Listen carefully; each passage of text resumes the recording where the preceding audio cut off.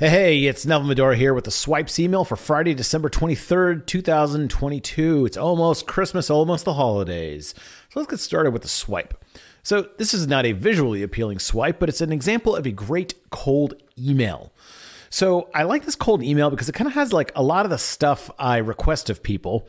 It's pretty short, it's to the point, and it has social proof of what the guy could do for me.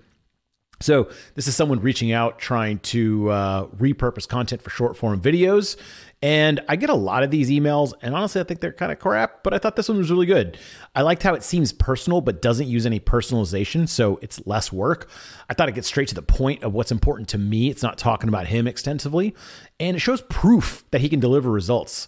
A lot of these places are like, let me cut your videos up into shorts. And I'm like, well, I don't know, are you good at it? And this guy shows me actual proof, and he shows some screenshots, stats and everything, and even offers some more suggestions if I reach out to him, incentivizing me to reach out. So I love seeing good emails in my inbox and to see bad ones, and I think a lot of people like this email, so I'll show it to you. Here's some interesting wisdom. It's a quote from Guido van Rossum, the founder of Python, a very famous coding language. And it's this. It says, once you understand the motivation, reward, and punishment structure of any system, you can begin to control it. So basically what he's saying is, if you understand punishment, reward, motivation, you can control whatever system that you're doing. So this is kind of random, but I'm a lot of my friends' dog trainer. I don't have a dog and I've never owned a dog. I've lived with dogs before in the past, but I'm somehow good at training dogs. And I think it's because I understood a long time ago and watched some Cesar Millan episodes. And basically he said something like, most dogs are either motivated by punishment, reward, or treats, or something to that effect. And I remember thinking like, oh, if there's only like three things that a dog wants or is motivated by, if you know which one the dog is motivated by, you can kind of control it better. So there are some dogs that are motivated by treats, right? Like you give them a treat and they go nuts. But I will tell you, there are some dogs out there that like are not that motivated by food as others. There are some that are motivated by affection, meaning you could play with them, right? And so you can tell like different dogs are kind of like more reclusive. Some are really, really affectionate. And so if you know what motivates a dog, you can use that motivation to train them much, much quicker. And so I thought that was a really interesting piece of wisdom. Here is something interesting. You know, whenever you go to a website and you try to log in and it says, select all the cars in these photos. There's like 9 photos in a grid. And you have to click which one has cars in it. Well, that's a Google CAPTCHA. And every time you fill one of those out, fun fact, you are slightly training an AI system. So AI systems for self-driving or identifying objects, they need massive amounts of human labeling to learn from. So it has to say like, here's 1 million pictures of a cat and here's 1 million pictures of not cats. And you're labeling these 9 pictures in this CAPTCHA form as it's a car or it's not a car. Now, on its surface, it doesn't seem like you're really doing much. But then what happens is the AI system shows these same pictures to many, many other humans. And yeah, sorry, you're not that special. You're not the only one that sees that CAPTCHA. And then it determines if the labeling that the AI system did was correct or incorrect. So if 10 different humans label a picture a car, then it's likely a car. And if the AI system said, this is not a car, it slightly learns that, nope, this is in fact a car and I should learn that. And the system gets slightly better every time it does that. And so that's how the AI system learns with like human input on these CAPTCHA systems. Isn't that kind of neat? Here's a picture. It's not necessarily a picture, but it's a picture of Canva docs.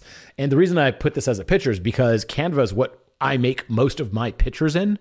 And so Canva released like their version of like Google Docs. And honestly, I've tried so many other doc editors and none of them come close to just like the simplicity and like the ease of use and like beauty of Google Docs. I've tried Notion. I really like it to some degree, but then I think it just looks crappy how their editor works.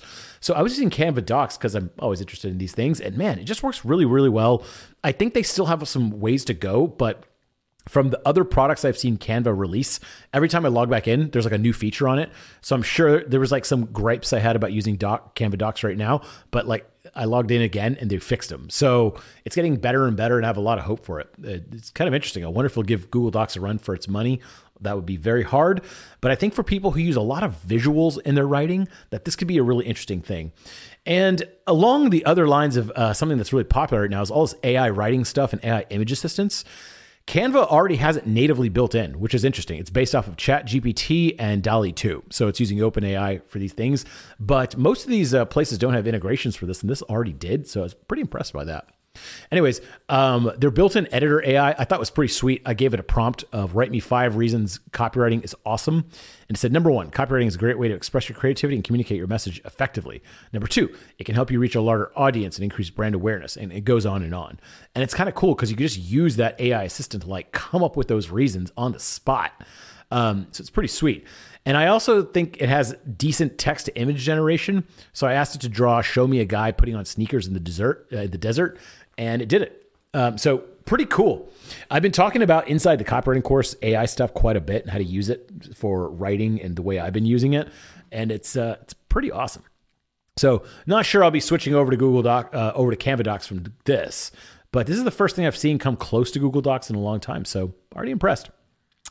Here's a little essay. Remember how like a few months ago, everyone was talking about that Will Smith slap incident with Chris Rock? And like everyone on the planet just talked about it for a while. And now like you probably don't hear about it, right? And then everyone was talking about the Johnny Depp divorce thing. And then everyone's talking about Iran. And it just seems like at the moment, like those things are just like the biggest thing in the world and it'll never end. But ultimately, it just kind of fades out and people forget for the most part. So there's some topics that just capture the public imagination and the whole world gets obsessed for a short period of time, but then it moves on. And this is a phenomenon known as the current thing. And so I found some visualizations that show the current thing from 2020. You'd see like COVID, then NFTs, the Olympics, Wordle, the Ukraine war, Will Smith, Twitter takeover, Johnny Depp, Roe versus Wade, James Webb Telescope, Queen Elizabeth, Iran protests. And you can visually see these things like really pop off, like they slowly start to build and they pop off and they kind of just like fade out. And some fade like way faster than others. And I also have a list of some for the current thing in 2021. And what's interesting about this, I'm not saying it's good or bad. It's just kind of how like things go, it's just like stuff happens in the world. But I do notice that this cycle plays out across every industry, every country, and every group. It's cool to see it in visual format like above. And it's also cool to know that like, if there's an issue in the world, it often like gets big and then fades out. And sometimes it's overblown and sometimes it's not. It's just very interesting to see it in a visual form like this. It's just really cool. And finally, here's a sketch. So have you been using ChatGPT, the little AI writing tool? So outside of testing it out, what have you been using it for? I'm curious because I've been using it for running ideas by it, occasionally drumming up headline or subject line ideas. I've been asking it to come up with content ideas. Usually most of the answers kind of suck, but it's nice to see like one cool one in there or something you didn't think about. And so I'm starting to use it a little bit less now as the initial novelty has worn off.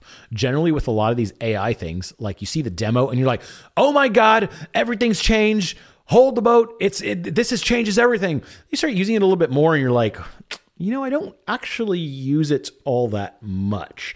And then what happens is as it gets better over the next 10, 20 years, then like everyone's using it. And you don't even think about it. Right. So remember when like filters became a thing, like on Instagram, people were like, oh my God, you can change the way a photo looks with like a filter. That's unreal. Well, the technology behind that is actually pretty advanced.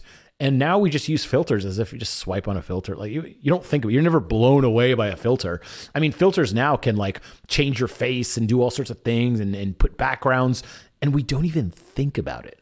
But that used to be like this AI technology that only AI could do. And it got really popular. And it's interesting to see like the novelty wear off and then get used years later as just like this everyday normal thing.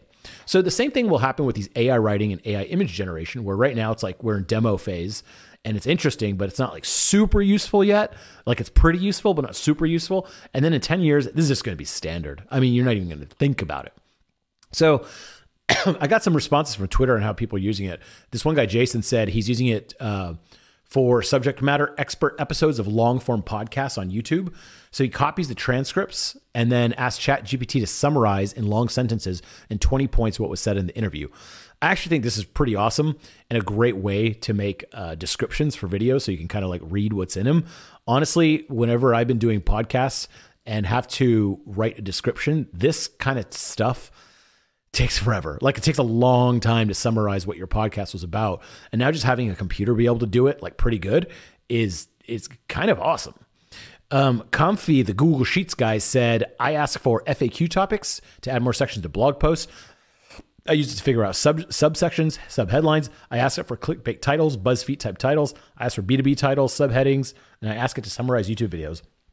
Those are all amazing things. Basically, like asking it to come up with more ideas and summarizing things is a big use case for it right now and will continue to be. And then Olivia said they're a content agency and they've been exploring its power with headlines, summaries, outlines, articles, copy, tweets, threads, text extraction. So everyone in the world is playing with this thing. It's pretty awesome. But what's interesting is that I think right now, ChatGPT likely won't take away a single job in the whole world for now. But it is going to make some jobs a whole lot easier and therefore restructure what some job titles do. Like if your job was to summarize podcasts, it's not like your job is going to go away because a human is still way better at it. But just imagine that if you could at least use ChatGPT to like do a rough draft for you, that just made your job 10 times easier, right? So obviously your employer is not going to pay the same amount to do the same thing. Rather, they're probably going to pay the same amount, but to do a lot more podcasts. Or instead of having a group of 10 people do it, they can have a group of 3 people do it. So here's an example. I have this picture of a huge data spreadsheet, but back in the 50s.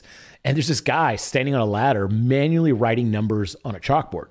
Now, manually writing numbers on a chalkboard guy probably didn't lose his job the moment electronic spreadsheets came out. For one, it takes technology a little while to permeate. So there's that. So it takes a little bit while for everyone to catch on. However, he did probably shift certain tasks to computers over time. Like he probably knew computers were coming out and able to do addition and subtraction and stuff much more efficient than a human. So his job slowly became from begrudgingly writing down and subtracting and adding numbers on a chalkboard all day and making lots of mistakes, instead having a computer do it perfectly and faster so he could focus on more important stuff. So he probably learned spreadsheet technology as computers got better. And ultimately, the same guy in the 50s that was just really manually writing numbers on a chalkboard, pretty low level position, that same guy with his same skills could probably run an accounting company that ran the books for multiple other companies, potentially raising his income level by many orders of magnitude. So before, manually writing numbers on a chalkboard guy would have only a couple places in the world to work and have to do this kind of like menial work all day that's kind of boring. Instead, in modern days with computers to do all that work for him, he could potentially run a company that does that same work for like a million other people. So inside our copywriting course forum and office hours, we've actually been working with AI tools, the image side and the writing side. And it's been pretty invigorating to have new tools to use for creativity. Like a lot of times industry stays stagnant and then all of a sudden it shakes things up with like some new tools like this. And so sometimes you have to beware of using tools like GPT-3 wrong. So for example, in office hours today, we had someone saying, I'm going to make a bunch of content with AI writing, just a bunch of blog posts. And I was like, wait, hold on. Google literally has started kicking people off, not kicking people off, but de-ranking people for doing this. It doesn't want generic AI written stuff. It wants stories. It wants actually human content. And so I warned him against that. And then it's been showing people how to leverage AI to make awesome content as a human AI hybrid. And so in one of our other office hours questions for the day, someone actually took a couple of blog posts and made them with ChatGPT. But then I was like, what if you spent a little bit more time and made this an awesome blog post that's actually capable of ranking? And we changed up a couple of the headlines that it spit out, added some customized images, and promoted the guy's company. And that's all using AI plus humans. And it makes writing a lot more fun. We can get rid of a lot of the drudgery. Like a lot of people hate staring at the blank page. So you use one of these AI things to come up with ideas and you go, oh, I can do. So you kind of skip all that phase of like pain and just get right to a bunch of ideas and then elaborate on those ideas, which is great for what a human does. Anyways, I hope you have a wonderful holiday season. There's a picture of me wearing a Santa hat eating, and I hope you're doing the same during the holidays. And if you want to join the copywriting course, we're having a holiday sale coming up for about 40% off of a year of copywriting course. It's our last sale of the year. And I would say that this is a high time to get in and get on board. I mean, man, we have had so many different success stories lately.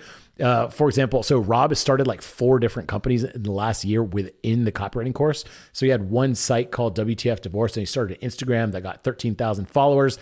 His Instagram got like 60 million views. A couple of his posts went viral, and it's kind of wild to watch those results. This other guy, Steve, he was working on some stuff, and what happened was he wasn't getting a lot of results from his blog posts. So he started a subreddit of all things and started killing it. And this past Black Friday, Cyber Monday, it got 410,000 views in 5 days for his subreddit to all his stuff, which is unreal. And that was all done within office hours and experimenting. Another person we had that last year was in the forum and then came back this year, bought during our Black Friday sale. He's getting 380,000 visits a month on the site he started within the copywriting course while he was here. And before he was getting 0 search visits a month, some here and there, but like 380,000 visits per month now. Whoa. And there's just a whole other host of like wins and stuff like that. So I encourage you to check it out. Copywritingcourse.com/join, and we'll be doing a holiday sale shortly. So hopefully see you inside. Talk to you soon. Bye.